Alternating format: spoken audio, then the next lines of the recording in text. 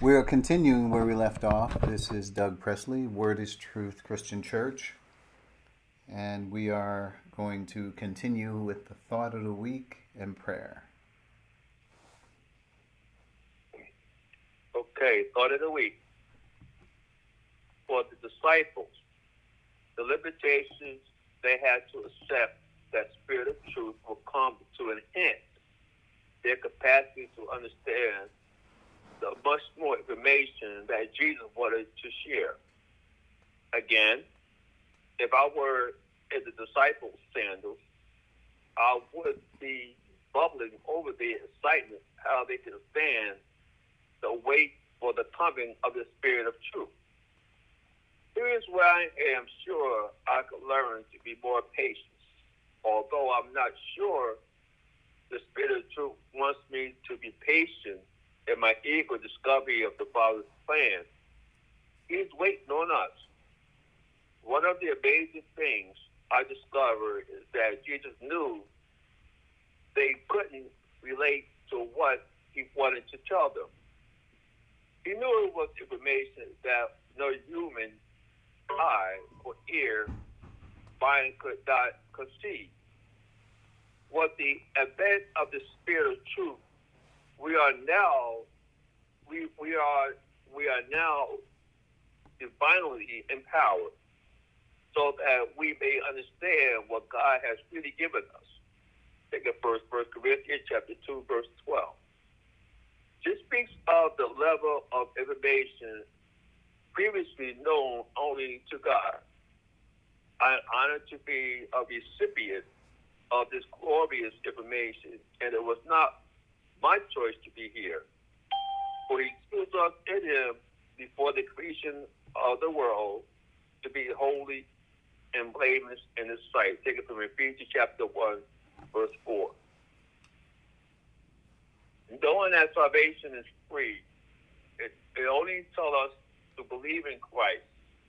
The most thing that He did to bear upon not only the believer, also the non-believer, is go to the cross under the Father's plan and to take away the sins of the world. People sometimes get that revelation in chapter 1 about His hair was white as wool and his eyes were like fire. They understand the concept of what Christ went through. He went to the cross to take away our sins, and not only ours, but He was a propitiation for the sins of the whole world. His eyes of fire means judgment. Whenever we see the word fire in Scripture, it talks about how God judgment, about how He would judge us for what we would do at the judgment of Christ, or at the eternal last judgment, about how He would judge the world. So if you have not ever believed in Christ, you have a privacy in your soul, and your form, just believe in Christ, and you shall have eternal life. For the Scripture says that whosoever believes in Him shall have eternal life, but whoever does not believe in Him shall not see life, and the wrath of God will be made on him. God He wants all of us to believe in Christ. That was His divine plan. But it all depends upon our volition and our free will to believe that Jesus Christ is the true God, dressed in human flesh, and to believe in Him, we shall have eternal life. At this moment, we give our prayers to Bill, and then go forward to our service. All right. Thank you, Dave. So at this time, if there's anyone in need of prayer, this is the time where we bring forth those prayers that are needed. Pray for me as I pray. Yes, I'm asking for prayer, traveling mercies for those who are traveling, and nuptials are in order for, and thanks for Fred and Brenda. Okay. So that's it. At this time, can we bow our heads for a word of prayer? Dear Lord, we thank You once again, oh Father, you've given us the ability to stand before You. We thank You, O Lord, for Your Son. For surely He paid the ultimate sacrifice for our salvation. Not just for our salvation, O Lord, but a continual blessing in our lives, for His sacrifice has sustained us day by day, O Lord. Father God, we pray that You give us the ability to take full advantage of that which Christ has done for us, that we may grow and mature to understand the plan of God in the way that you would have us to understand it, oh Lord. We want to also pray, oh Father, for traveling mercies. We want to pray for the matrimony between two adults, oh Lord. We pray that you bless that union, oh Lord. And we pray for all of Word is Truth Church. In Jesus' name that we ask. Amen. Amen. Thank you, Bill. And thank you, Dave. We appreciate you taking care of those duties. But not only that, it is a pleasure to be able to look to God and ask. He says, ask what you will. So we're grateful for having that provision. So we're moving forward. You have notes. We are at John 16:16, which says, Jesus went on to say, in a little while you will see me no more, and then after a little while you will see me. So in your notes, Jesus' instruction and discussion on the coming of the Spirit has proved to be necessary for the church's mode of operation and success in the world. Unfortunately, many have not heeded the instruction and are not following the Spirit's leading. Excuse me.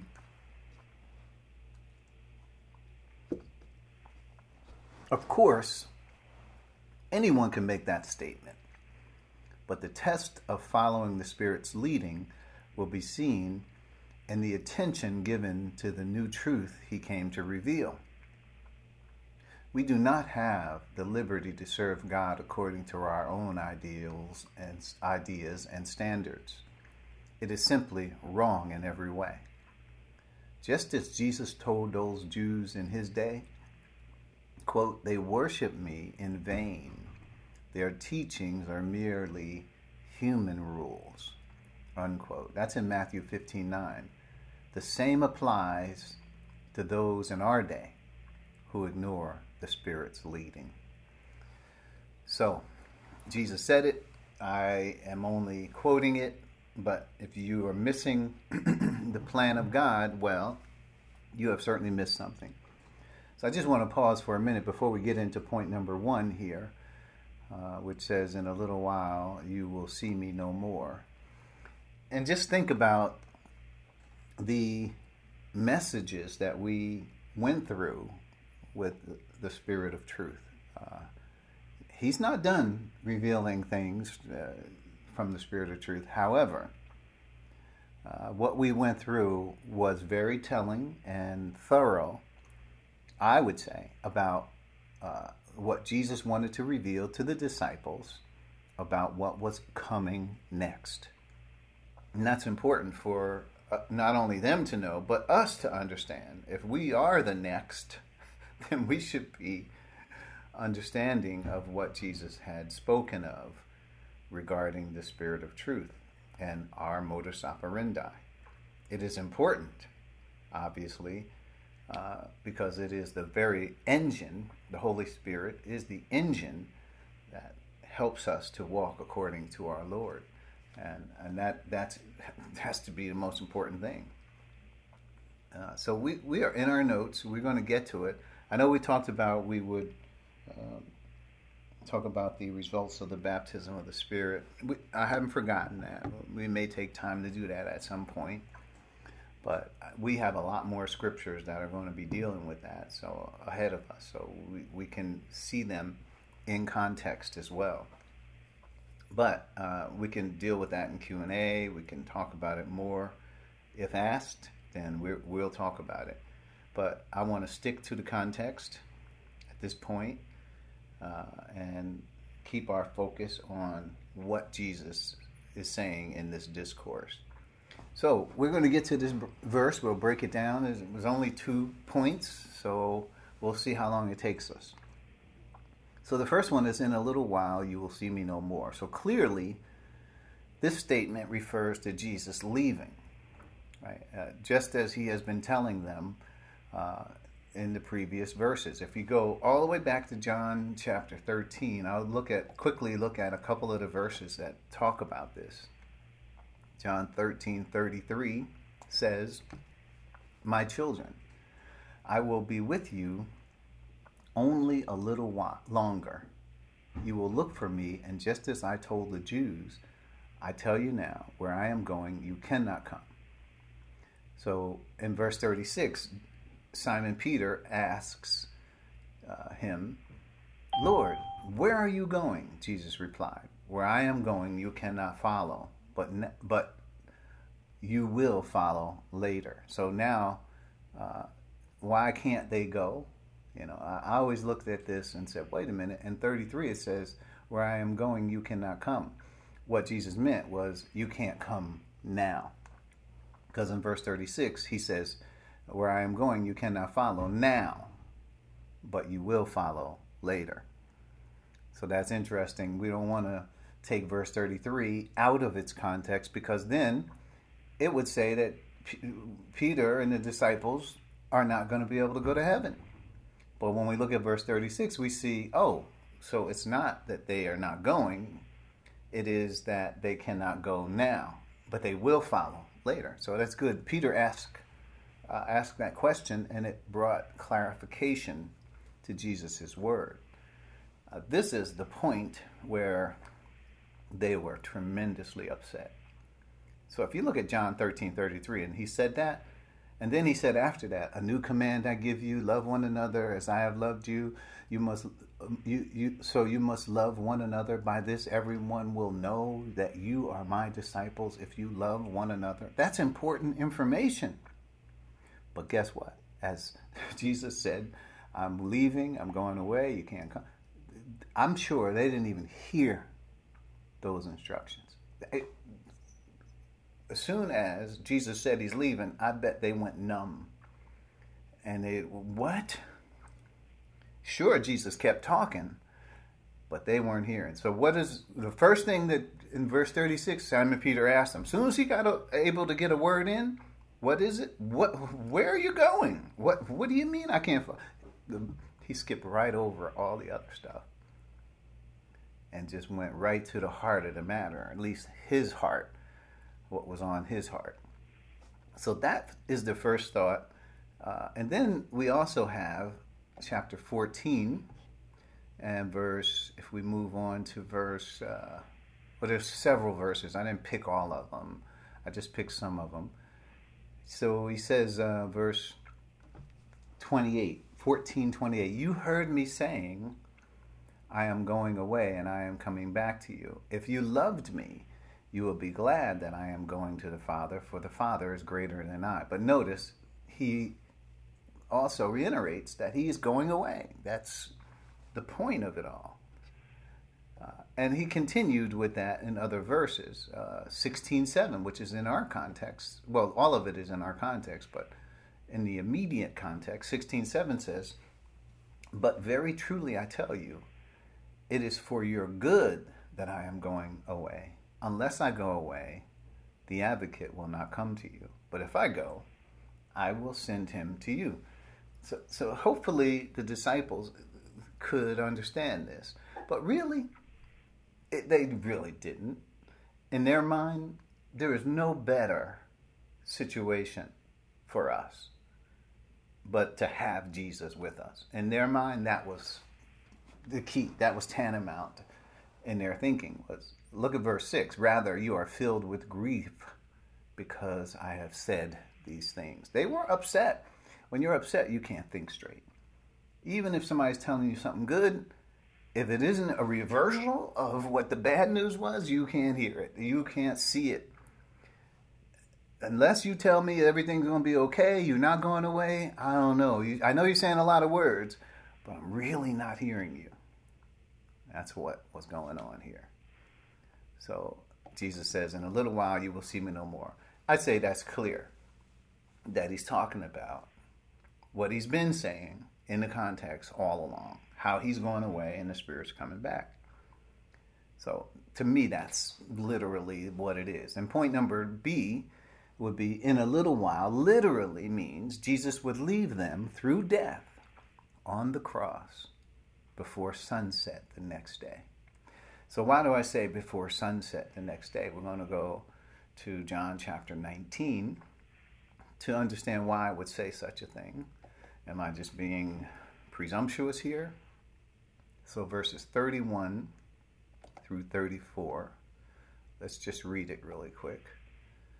So this is what, now it was the day of preparation, and the next day was to be a special Sabbath, because the Jewish leaders did not want the bodies left on the crosses during the Sabbath. They asked Pilate to have the legs broken and the bodies taken down. So we know Sabbath for Jews is from sunset to sunset. So we know that Jesus, it was preparation day. Passover, preparation day means you prepare for the Sabbath, and then the Sabbath you rest, right? You don't do any preparing or work or anything. So preparation day is get everything in order so that you can rest. But this was not just a regular Sabbath, weekly Sabbath. It also was the Passover. So you had the Sabbath day, which is a normal weekly Sabbath, plus the Passover fell on that day as well, which another way of translating this was it would be a high Sabbath, meaning you got two Sabbath. Because if the Passover had fallen on another day, like Tuesday, that would have been a Sabbath. So that would have meant Monday is the preparation day for Tuesday, which is the Sabbath. But it just so happens that Jesus died on Passover, just like the Passover lamb was slain and so forth. He died on that preparation. So, I mean, even the Jews, they couldn't just kill the lamb on the Passover day. They had to kill the lamb before Passover, on preparation day. Same day Jesus died on the cross. He didn't die on Passover. He died on the preparation day of Passover. Hopefully people understand that. If you not, we'll just ask later. 1932, the soldiers therefore came and broke the legs of the first man who had been crucified with Jesus, and then those of the other. But when they came to Jesus and found that he was already dead, they did not break his legs. Instead, one of the soldiers pierced Jesus' side with a spear, bringing a sudden flow of blood and water. So I'm just saying, reading this to let you know that when Jesus says, in our context here, in a little while, he literally is talking about less than 24 hours. Because when they leave, after Jesus prays in the next chapter, and they leave, they go to the Garden of Gethsemane, and that's where Judas brings the detachment of the temple guards, and they arrest Jesus. Through that whole night, they go through these mock trials, trumped up charges against Jesus and all that. And then the next day, they bring him before Pilate, bound and asking that Pilate crucify him before sunset. Because remember, they had Jesus on the cross, and then they wanted him off the cross because they did not want to desecrate their holy day by having bodies on the cross in Jerusalem. Really, it's outside the gate, but even still, they just wanted to present a clean picture of their holy day. They didn't want it to be desecrated by bodies hanging on the cross. So that was the thought. And generally speaking, people could languish on the cross for days. They could be literally, they would die usually of thirst or asphyxiation. They couldn't breathe. They couldn't push themselves up to breathe anymore. It wasn't just that you got on a cross and then you would die, but Jesus died. He gave up his life for us on the cross. So when the soldiers came to break his legs, because that means he wouldn't be able to push up anymore and they would die pretty much easily from they would suffocate to death. Then they would die quickly.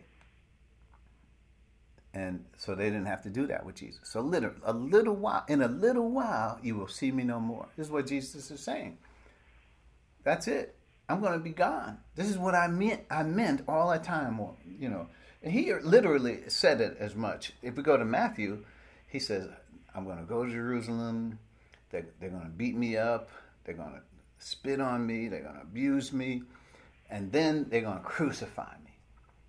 But he also adds in Matthew 16, and in 3 days I'll rise again. But they didn't pay any attention to that. I guess that remains to be seen. Well, you say you're going to rise again, but if you die, all bets are off. We don't know if you're going to come back or not. We're not sure, but so only thing, if you're telling us you're going to die, then that's it. You're out of here, as far as they're concerned. Maybe we've been following the wrong person.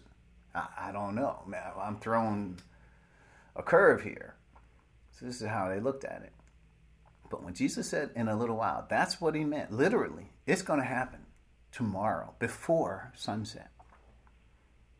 And that's how we know. We know from hindsight, they are getting foresight here by Jesus, by telling them, in a little while, you will see me no more. Point C, let's keep moving. For us, who identify with the reality of death in this world, it is certainly final, but not for Jesus. As we'll turn to Hebrews chapter 2, verses 14 and 15 for this verse to understand how death is actually seen and how it's seen by the Lord. So Hebrews 2, 14 and 15. So when I say, look, death is final, it is. There's nobody talking about, well, he died and was buried, and then after several days, we have them back again. That's not happening. There are fanciful stories of such things, but this is not something that happens. One thing people understand, that death is final. When you die, you could have said a lot of things. You could have said, yeah, I'm coming back. But when you die, that's it. People, that's why there's so much wailing and weeping at funerals and mourning, because they know that person is gone. They're not thinking, well, they're gone, but no. They are gone. So as far as the human understanding, we know this is something that has not just happened, to a few. This happens to everybody. This is across the board. I don't care what religion you have. You know that once you die, that's it. You ain't coming back. I can use bad English because it needs to be a point that everybody understands. I mean, this is literally done. So we're not making it seem like, oh, yeah, well, we understand this. Listen, even the disciples and the women that followed Jesus all around, when Jesus told them he was coming back, when he died, none of them, at least from scripture that we have, believed that he was coming back. None of them. In fact, the ladies that showed up at the tomb, they weren't there because they were saying, wow, we want to welcome Jesus when he wakes up or when he comes, when he's resurrected. We want to welcome him. No, you know what they were there for? Because they wanted to anoint his body with spices, and they had to hurry up, and they didn't have time, because remember, he died on preparation day. They didn't have time to go get the spices and do the traditional Jewish burial. So they figured they would wait till after the Sabbath, and they would bring those spices and give Jesus the proper burial that he deserved. They weren't coming because they thought, oh, he did talk about coming back. None of that was on their minds. And when they saw the tomb was empty, and they ran and they told Peter, guess what Peter and the disciples said? You crazy. Literally. You go ahead and read it. They said, you're crazy. You speaking, you women are talking like crazy people. I mean, wait a minute, how crazy is that? Jesus already told them that he was coming back. Why is that so crazy? But yet, that was how they saw death. That's how we see death. I don't care what boasts or claims or predictions I make. Once I die, all bets are off. I don't care what I said.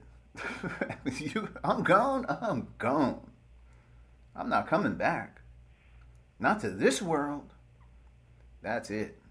So the disciples knew. Hebrews, let's look at it. Hebrews 2:14 and 15. Since the children have flesh and blood, he too shared in their humanity. Jesus Christ he became a human being. But he wasn't only a human being, he was God. I like that verse in John 1:14. And the Word became flesh and made his dwelling among us.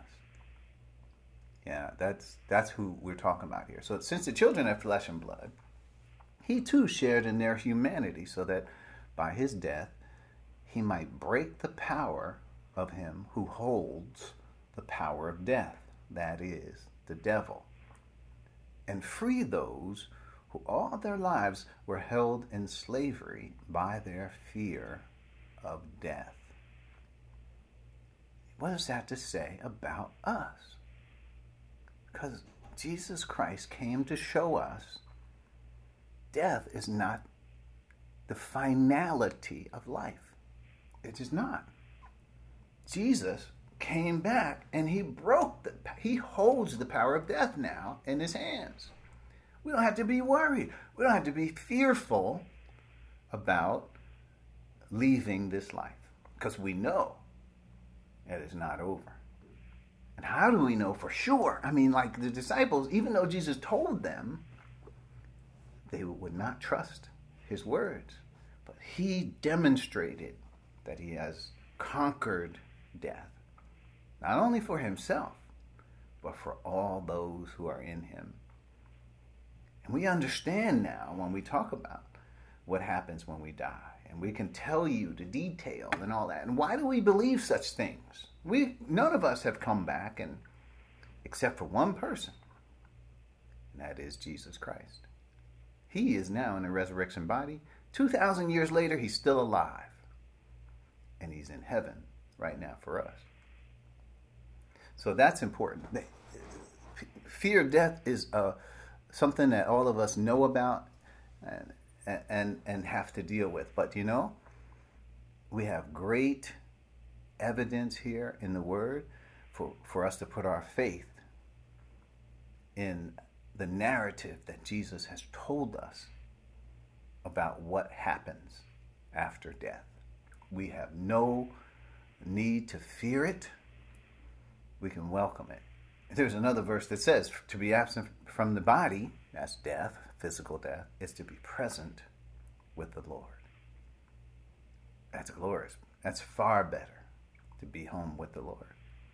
Point D in our notes. Let's keep going. D. This was the toughest challenge for the disciples. They were filled with grief from the moment they heard it. And that we read John 16 and verse 6, where it says, you all were filled with grief. Filled with grief. That's the verse we read earlier. I'll just read it again, just to be sure that we're on the same page. 16:6. Rather, you are filled with grief, because I have said these things. Soon as Jesus said those things, it's like I said, they went numb.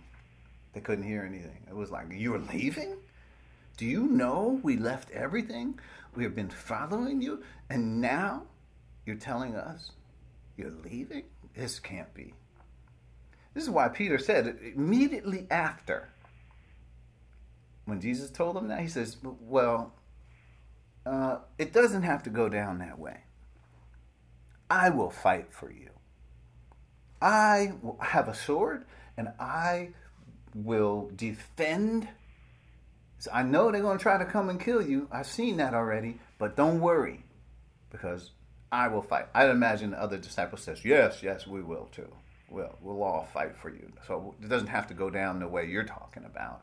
Don't worry. We're going to hoist you up as king, and we will be sitting at your right and left, and we will allow your kingdom to come. But they were wrong. It had to go the way it went. Thank God it did not go the way the disciples wanted it to go. And it did go the way Jesus wanted it to go. So, but no, it has to go down that way. Jesus said to Peter, you're going to deny me 3 times before morning. 3. Because remember, we talked about that night was going to be travail for them. Grief.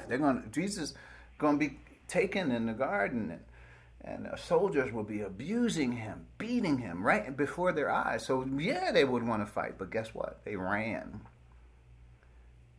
and hid themselves, because usually when they would get the leader, they would also get the followers and arrest them too and crucify all of them together as an example and a deterrent for anybody who dared defy their authority.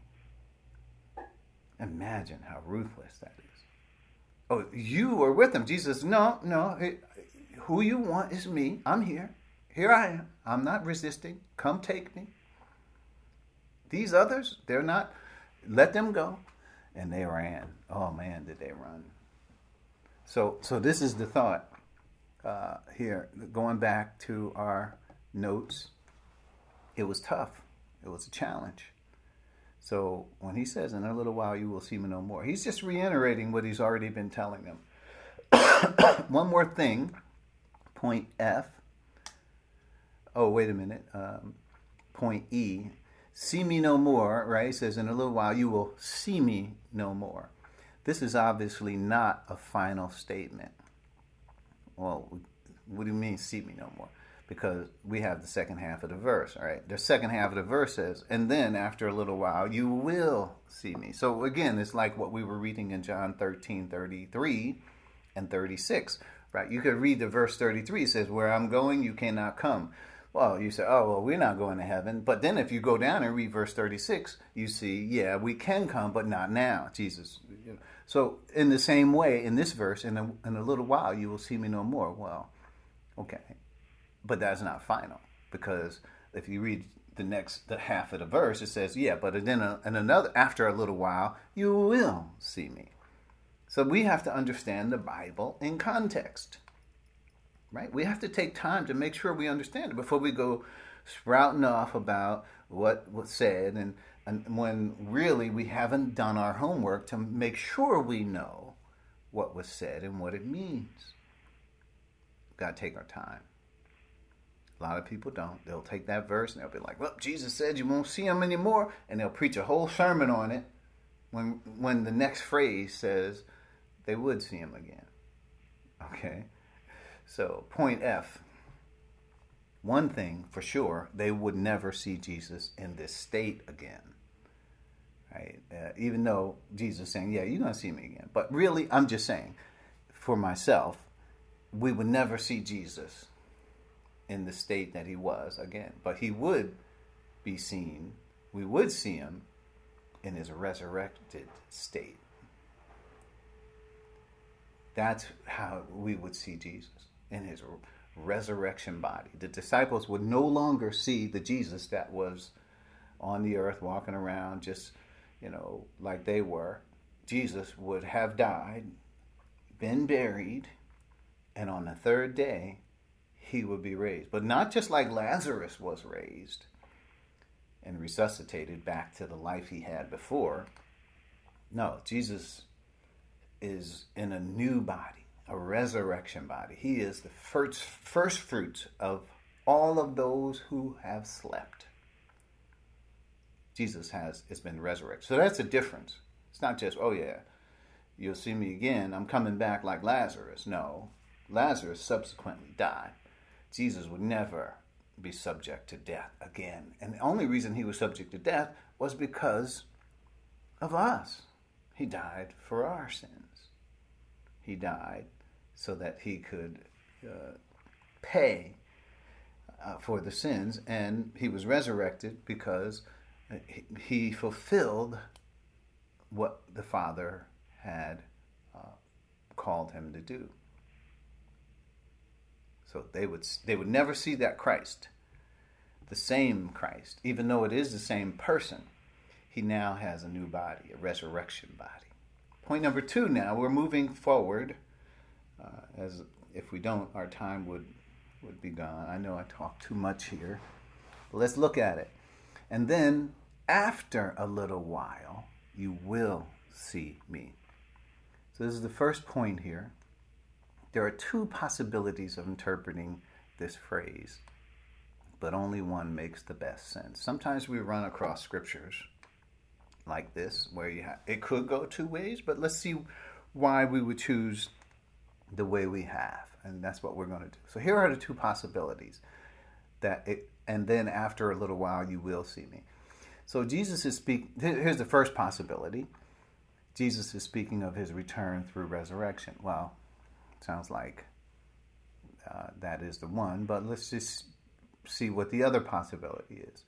Jesus is speaking of his return when the Spirit comes. He did talk about the Spirit coming, and then he would come to them and make his home with them. That's John 14:20 through 23. He does say that. He says, I will show myself to them and make... He says, and this, well, how is it that you're going to come... This is Judas, not Judas Iscariot. He says, how is it that you're going to come to us, but not to the world? Right? And then Jesus goes on and speaks again some more. So it is a coming of Christ, but it is through the ministry of the Spirit where Jesus is coming. Remember, he says, I will send you another counselor, and one who is like me, to be with you forever. So is he talking about that when he says, and then a little while you will see me? Well, the little while that he was talking about was really a little while. Okay, so point B is what my conclusion of all of that is. From the context, I would say Jesus is speaking of his resurrection. That would be point number 1. Jesus is speaking of his return through resurrection. Right, so point B says what my conclusion is. I would say Jesus is speaking of his resurrection. And there are a few reasons why. So why not give some reasons, right? Is it just me throwing the 2 choices in the air like a coin, and then whatever side it comes down on, that's the one I'm on? No, it's not. There are reasons why. Here it is. So the first one is Jesus mentions a little while. So before and after both statements. So if a little while was in one statement before sunset, then again after a little while is on the 3rd day, right? It is literally the whole thing that we've been talking about the whole time. So Jesus mentions a little while before and after both statements, both phrases, and this seems to indicate a very short time. That's what it seems to indicate to me. Now, what if he meant a little while and he meant like before sunset tomorrow?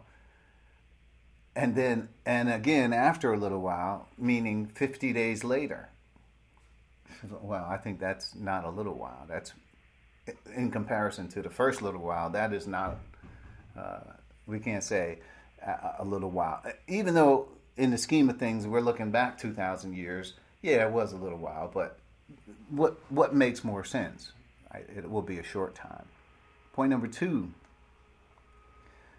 Jesus clearly explains that they would weep and lament, but their sorrow would be turned to joy. So these are analogies that Jesus gave in verse 19 about that. So because after he said that in a little while this, and you will see me, and then you won't see me anymore. And then after, but the disciples were puzzled about that. Verse 17, and said to one another, what does he mean by saying this? In a little while you will see. They were confused. So they went back and forth and they kept asking. Verse 18, what does he mean? Right. In verse 19, Jesus saw that they wanted to ask him about this. So he said it to them. He explained it. He explains it by verses 19 and 20. Or is it 21? No, actually it's 20 and 21. Oh, I might have made a mistake in my notes. Let's see if I did. Yes, I did. So it should be verses 20 and 21. I'm correct in my notes. That he explains what he means by a little while. And then again, after that, another little while here. Verses 20 and 21. So let's look. Verse 20. Very truly, I tell you, you will weep and mourn while the world rejoices. You will grieve, but your grief will turn to joy.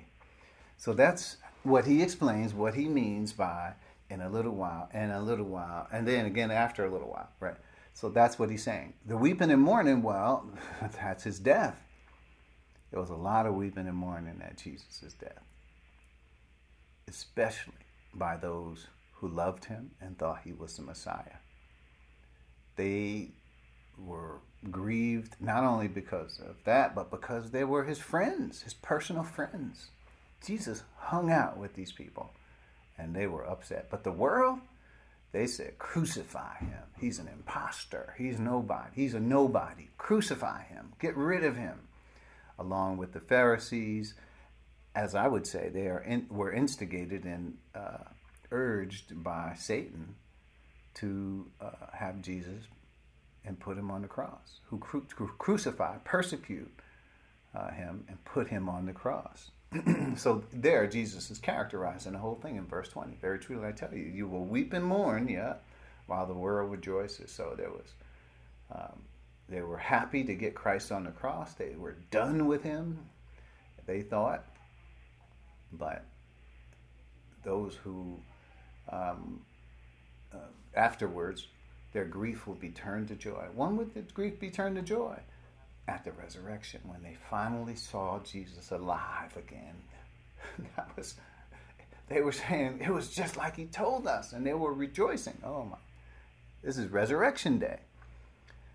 So, and then, in our next, in the notes I have in verse, number 3, this is B3, Jesus further explains that it is likened to a woman about to give birth and the travail she goes through, but then immediately there is joy. So again, this is what it's likened to in verse 21. A woman giving birth to a child has pain because her time has come. And when he says has pain, in other words, that speaks of the travail that the disciples have to go through during this time when Jesus is taken, beaten, made to be demeaned and mocked, put a crown of thorns, they spit on him, they pulled out his beard, and they had to watch him do all this stuff and see him go through this. And he's the Lord. He's the one they've been following around for 3.5 years. And it's like a woman going through, and then on top of all that, they kill him, they put him on the cross. But then it says, but when her baby is born, she forgets the anguish because of her joy that a child is born into the world. So Jesus has given us an analogy to what he means. Yeah, the disciples were going back and forth. Maybe some of them were even advancing ideas that were not true. They were speculating. What does he mean by that? They did not particularly ask Jesus. They said, Jesus, what do you mean? Jesus saw them going back and forth and puzzled about it. So he told them, instead of them making it up and filling in the blanks. He just told them.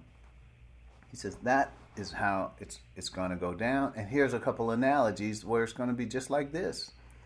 So I would conclude from that. Those are the reasons why I would conclude that it speaks of his return through resurrection. So that's, and then we're moving forward. Point C. And then, here we are in our context. And then, after a little while, it seems to be a clear reference to the death, burial, and resurrection of our Lord. So when he says, and then after a little while, then that little while, here it seems to be clear to me, it not only refers to Christ's death, that's the time that it took when he means after a little while. It meant after he died, after he was buried, and on the third day after he was raised from the dead. That's what he means by and then after a little while. And then point D, you will see me. So they would see, what would they see? The resurrected Lord. But essentially, even though Christ was in his resurrection body, he was still the same person he was before he was in his resurrection body. Now, hopefully that makes sense. Yeah, his outside, he was changed. And remember, his glory was veiled. It wasn't, he didn't come in all his glory, but he did come in his resurrection body. So his resurrection body was versatile.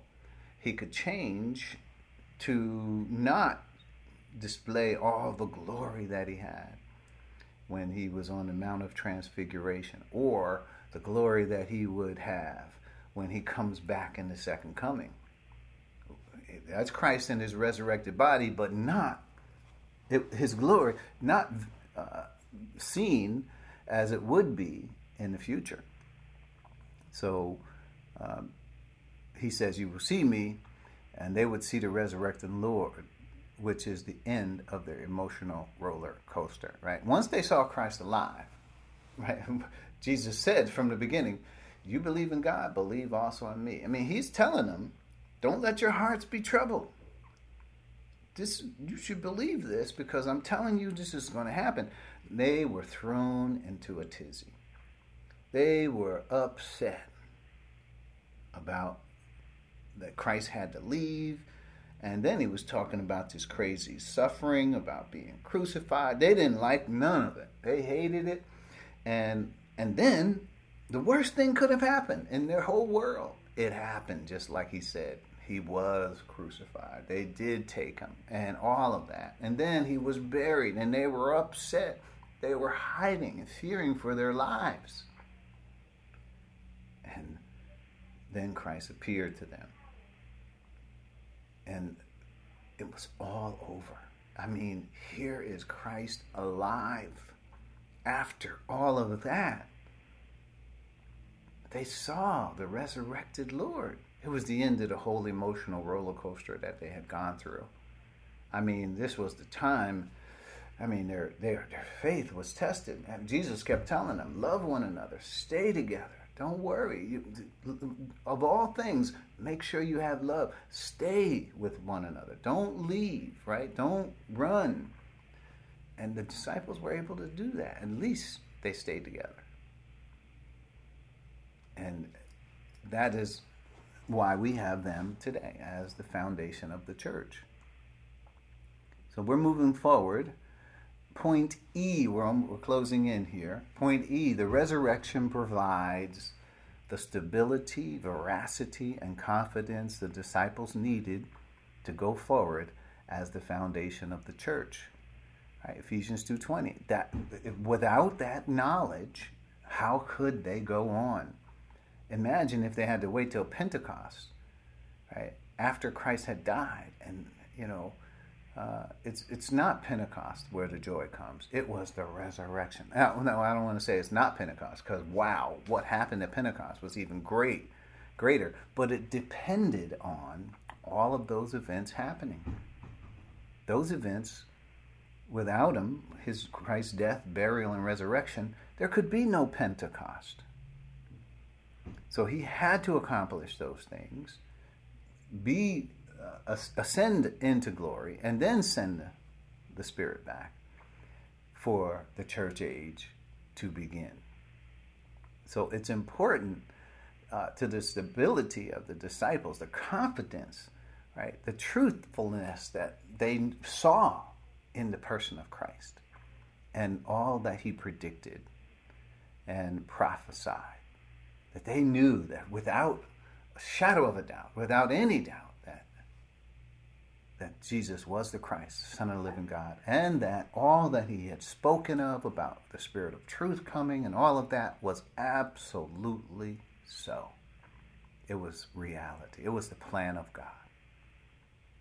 And it was all stamped by Christ coming back and showing himself alive to those disciples. It brought them great joy to see the resurrected Christ. So last point, Thomas, which is an example of people who doubted. Thomas's doubting was likely typical of all the disciples. But we have the illustration to settle the matter beyond doubt. When I say it was typical of all the disciples, I mean really, none of the disciples believed that Jesus was alive. I told you, Peter said, "You're talking crazy, you women telling us these things. You're crazy." That's insulting when they're trying to tell him what the will of God is. So they doubted, just like if Jesus hadn't shown himself to them alive, they would have not been in this position where they had the confidence and just the understanding of God's plan to move forward. They doubted God's plan. In fact, when Christ told them that, he said, no. Peter said, this will never happen to you. So did he doubt? Absolutely. He was doubting Peter. There was doubting Thomas. There was doubting John. We saw, illustrated for us, doubting Thomas. I would hope by reading this story and understanding that it's not just a story, it's history. Reading the history here, that we wouldn't be doubting as well. That we would understand that God's plan is reality. It is going to happen just like God said it would. It's the reality. That's what we need to really not only understand, but order our lives according to. Because no matter whether we order our lives or not, it's going to happen just like God said it would. There's nothing that's going to stop it. Probably 70% of the prophecies in the Bible have already come true. Already come true. There's just a small portion of prophecies that are yet to come true because we haven't gotten there yet. But guess what? We will get there. And all the things that are going to happen, the rapture, all the stuff we know, going to happen just like God said it would. One day we'll be looking back on it and saying, yeah, just like it. All the other prophecies, they came true exactly as God said they would. And so will these few ones that are left. They're going to come true as well. Beyond any doubt. God's word is truth. Your word is truth. That's what we have to understand. When Jesus speaks, he's not speaking from, I hope this will happen. If things go right, this will probably be a predicted outcome. No, he's telling you what he knows to happen, to be true, to be the reality. And of this, in this world, we can't trust very much what people say. But what we can trust is the Word of God. It has been proven true all these years, over and over, and it will continue to be truth for us as the foundation of what the Spirit is trying to reveal, the reality of the Father's plan. Let's bow our heads as we close. We'll continue with this context next week. Thank you, Father, for what a privilege that we have in Christ. And Father, we pray as we continue our sojourn into all truth, that you will continue to guide and direct us and show us. Help us to be motivated so that we can come to the knowledge of the truth, that we would want to know you better. We pray that whatever is hindering us from your will, Father, take it out of the way. Whatever we need to do to become even more clear on your will and your leadership, Lord, help us to work through those details so that we can come to the full knowledge of the truth. and that we will reach the fullness and stature of Christ. It's in his name we pray. Amen. Amen.